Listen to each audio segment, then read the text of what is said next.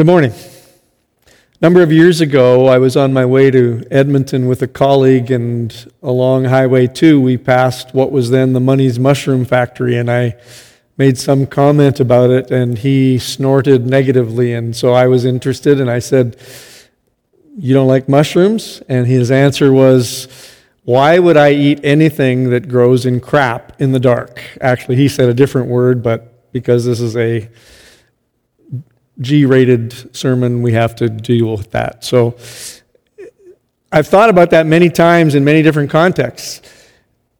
Those are the two things in our lives that we really struggle with, aren't they? What we would call crap and darkness. The prevailing sense that we're cut off, that we're alone, that we're isolated. How can there be anything good in the dark? Just this week, I had a fishing client who, on the second day of our time together, made a comment that when we had landed at the takeout spot the previous night, he was taken back to a time not that long ago when, as we pulled out of the river, he received a phone call only to find out that his 45-year-old daughter had been found dead. That was 6 years ago, and still it was as fresh in his mind as if it happened just this year. He'd been living and continues to live with the darkness of losing a child. Paul Simon called darkness my old friend, and with his background, my suspicion is that he took it from Psalm 88, which is what we're going to talk about this morning. Darkness can be beautiful. It can also be overwhelming and threatening and haunting. Its presence can shake us to the depths of our being. We speak of the darkness of sin and the darkness of depravity and the darkness of this world, and all of them are appropriate metaphors in some ways. But what happens when the darkness comes to a person of faith? Well, that's easy, we say. You keep praying and God opens the door and the light shines in again. Well, what if that doesn't happen? What if the darkness remains? What are we to do with that? How are we to understand that enduring darkness in the life of a person of faith? Psalm 88 is arguably the darkest psalm in the Psalter. It's disturbing because it's the anguished shout of a faithful person from the darkness of his life. Walter Brueggemann calls it, quote, the angriest, most hopeless of the complaint psalms, which ends in unreserved, unrelieved gloom. The scholar Martin Marty calls it a wintry landscape of unrelieved bleakness. The commentator Derek Kidner says there is no sadder prayer in the Psalter. Doesn't this sound like a great thing to talk about on Sunday morning in worship? This psalm has no happy ending. Literally, the last word of the psalm in Hebrew is darkness. And yet it is something important to teach us about the way we view our daily walk with God and the way we talk to God. When we look at the Bible, we discover that there are certain facts about darkness. First of all, it can be external, the result of circumstances in our life, like my friend who lost his daughter. Some of you have lost jobs during this COVID time. Excuse me. All kinds of things can create external darkness. There can also be internal darkness. The preacher Spurgeon was subject of great fits of depression and despondency. He referred to it as the old black dog. Sometimes we can be the victim of both the internal and the external, as was the case for the psalmist in Psalm 88. Darkness can last a really long time. This particular incident, the psalmist tells us he's suffered it since his youth. Here's some things you need to know about darkness. The presence of darkness doesn't mean God's absence. The presence of darkness doesn't mean God's defeat. It doesn't mean God's displeasure. Job's friends made all of those mistakes in understanding the darkness that was all around his life. It's also important that you understand that God doesn't say He'll remove or explain or redeem our darkness. Now, you may be thinking, well, wait a minute, what about Romans 8? God causes all things to work together for good to those who love Him. I agree.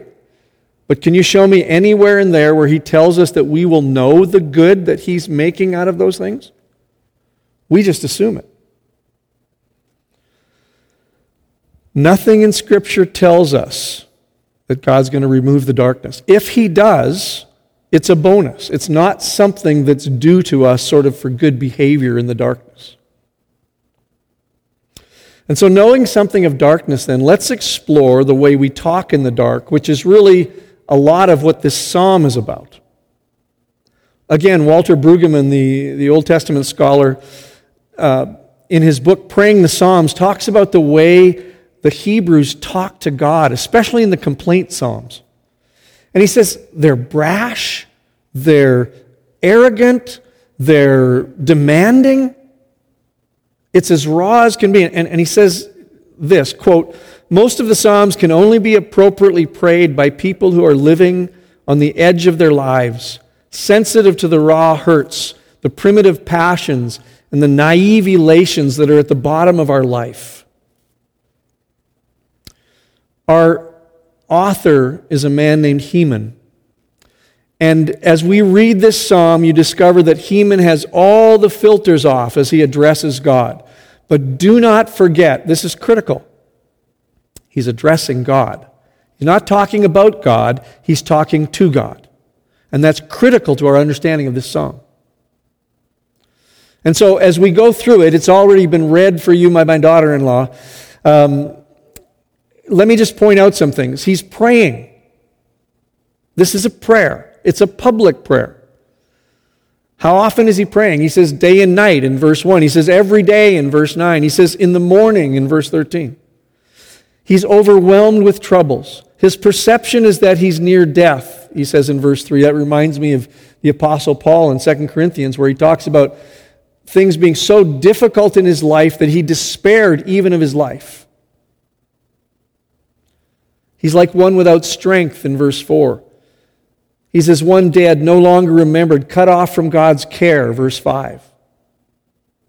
Verse 6 says, he is as low as he can get, and he feels like he's shrouded in darkness. One of the 3 times that word appears in the psalm.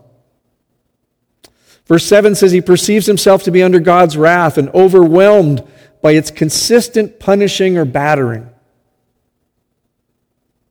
He repulses his closest friends so that they're no longer with him.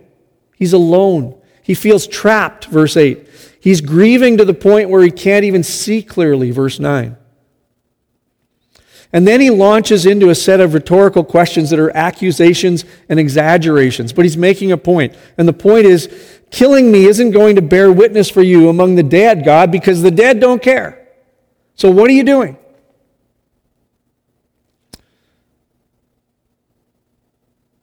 Verses 15 to 18, he basically sums up by asking, why aren't you answering? Why are you overwhelming me with terror? Why is there no relief? Why is darkness my closest friend?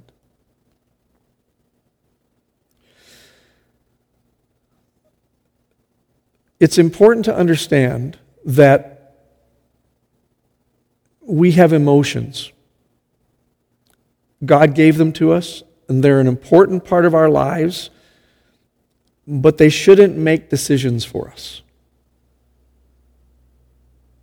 However, God cares about them, and we should feel free to express them to Him. Interestingly, despite the tone of this psalm, we can talk about the good that's produced in the dark. Do you know that darkness is actually the way of things in this world without God? It doesn't seem like it because the sun shines so often, but there's a darkness. Remember Isaiah chapter 9? We trot it out every Christmas. The people who walk in darkness have seen a great light. Upon those living in the shadow of death, a light has dawned. Why would that matter unless the norm was being violated? And darkness is the norm. Romans 1 talks about how human beings who reject God become darkened in their understanding. It's normal.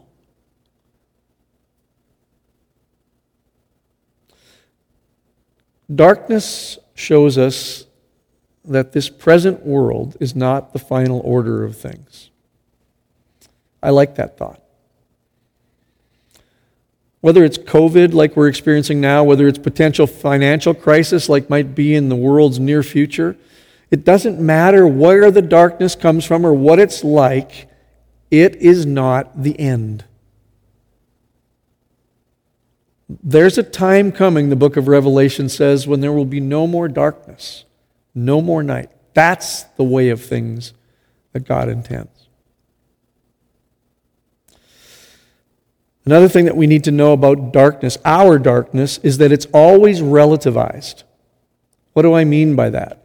Well, from our perspective, it seems absolute, especially when it lingers. It's like this cloud that we literally can't get out of, and it's all-encompassing. We are experiencing the wrath of God, the absence of God, any of those things. But it's not absolute. It's relative. It's relative to who we are. It's relative to our perspective. It's relative to many different things. How do we know that? Because when Jesus went to the cross and when he gave his life, do you remember John records darkness came over the land? And Jesus cried out, my God, why have you forsaken me?" Only Jesus experienced absolute darkness, the absolute forsakenness from God. And because he did, he provides hope for us in the face of unrelenting darkness. The ultimate darkness has been experienced and conquered. And our darkness, therefore, is relative. What can darkness do in us? 3 things. It can produce deeper character. How does that happen? Well, the tendency of the darkness is to make us panic, to disorient us, to get us to stop doing what we've been doing, even the right things that we know we should be doing. And so when we face the darkness in faith, we are forced to develop deeper character because there's no incentive. And I'll say more about that in a minute. Think of those 3 Hebrew young men, Shadrach, Meshach, and Abednego. Do you remember what they said just before they were thrown into Nebuchadnezzar's furnace? "Listen, Nebuchadnezzar, O king, our God can save us. But whether he saves us or not, we aren't going to worship your idol." Talk about character in the face of darkness. Second thing that darkness does is it refines our faith. Why are you believing what you believe? How many times have you heard someone say, well, even if you struggle with some of the larger issues of Christianity, think of it this way. It gives you a better life. But that's not the point. Peter, when faced with the reality of following Jesus, do you remember in John 6, Jesus talks about eating his body and eating his flesh and drinking his blood, and people understood what he was talking about, this need to totally identify with him, and they began to leave him in droves. So much so that I think even Jesus was discouraged. And he turns to the disciples who remain and he says to them, "What about you guys? Are you going to leave too?" Do you remember what Peter said? "Lord, where would we go? You have the words of eternal life." His faith was being refined. It had a lot more refining to happen, but Same thing when he denied Jesus. Was that the end for Peter, or did he come through it deeper? Faith refined. The third thing that darkness will do for us is purge us of the selfish motives of faith. You know, in the book of Job, Satan comes to God, and in accusing Job, he says, essentially, okay, sure, you say that Job is a really righteous man, but the only reason he's righteous is because of the benefits he gets from righteousness. Let's be honest. Most of us come to Christ initially for what we get. Freedom from guilt, some kind of change in our life, a new direction, hope that we didn't have before. And there's nothing wrong with that. But it's immature. It's childish. And as we mature, we're supposed to think and act as adults. And darkness helps us with that. Because you see, if you've been doing the dance for the applause and there's no applause coming, the great temptation is to quit dancing. If you've been following God, because actually there's a lot of kind of collateral benefits, and then there aren't any, you're faced with the question, is it still worth it? Why am I doing this? Heard a friend preach on Hebrews 12 once, and while I don't remember sermons very well, which is kind of sad, but I'll never forget what he said. It's guided my life all these years. He said, fundamentally, if God isn't enough, then what is? And that's the question that rings through the darkness. Will you still follow me without seeing, trusting me? The darkness can produce good in our lives. So then, what are we to conclude about God in the darkness? Let me read some scripture to you. First one is from 1 John 1. Most of these are familiar to you. God is light.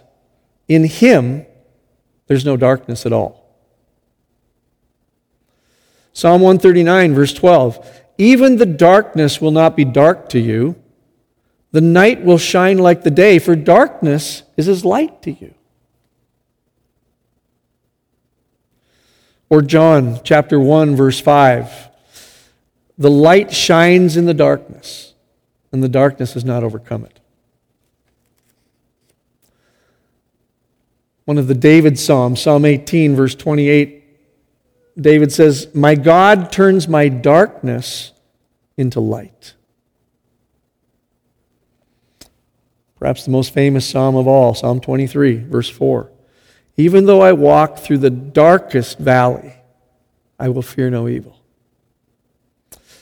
For you are with me.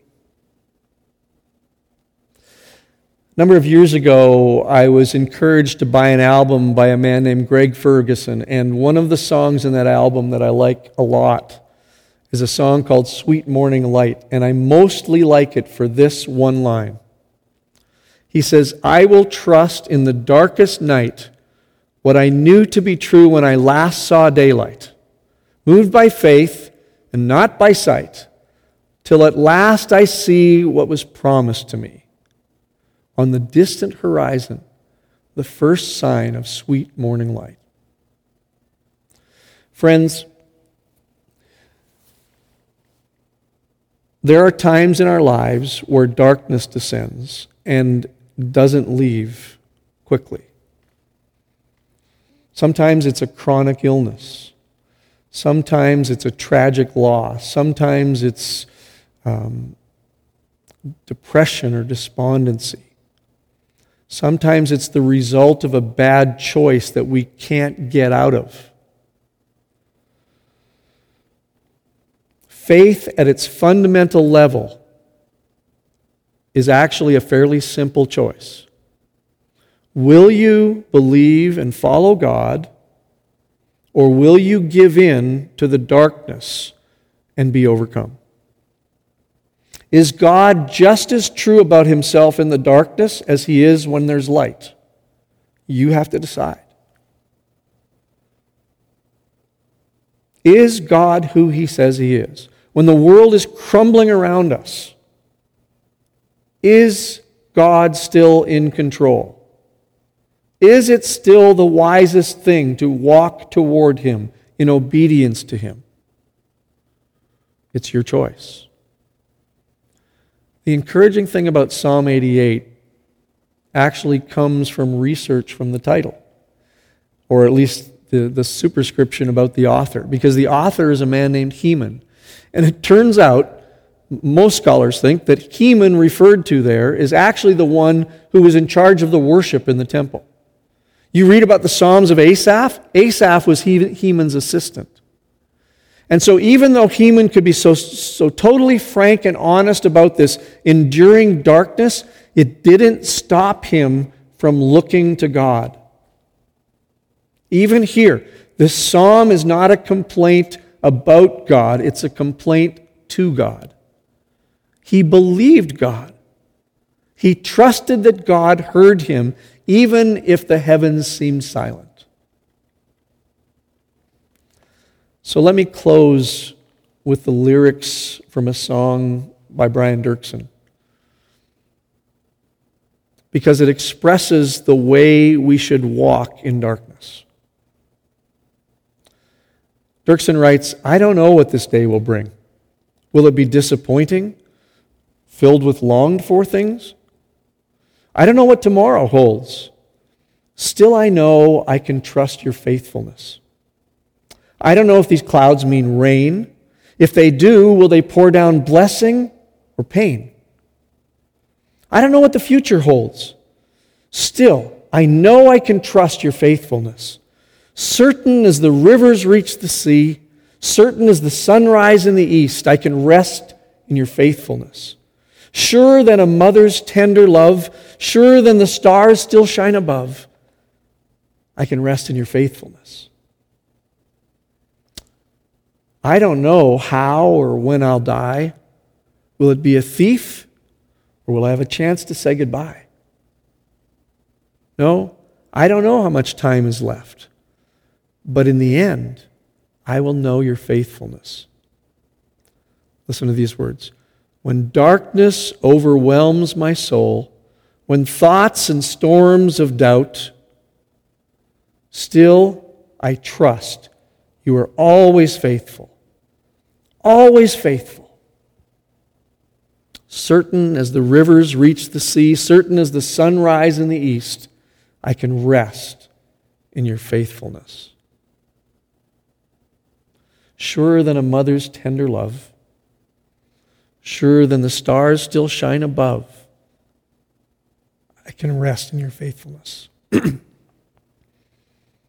That's Psalm 88. The darkness isn't the defining thing in your life. God is. It was for Heman the Ezrahite, and it can be for you too. Will you choose him because of who he is? Pray with me, please. Father, we thank you for these Psalms, difficult and dark as they are. You, Holy Spirit, use them to show us light. Light that cannot be extinguished. Light that overcomes darkness. And so I pray that as we walk in this time and in this place in the world and in the circumstances that are unique to each of our lives, we would see that there is, in fact, one who is greater than the darkness, who understands the darkness we walk in, and who walks with us. Help us, like Heman, to pray and not to whine, to obey and to worship and not to give up. We thank you in Jesus' name. Amen.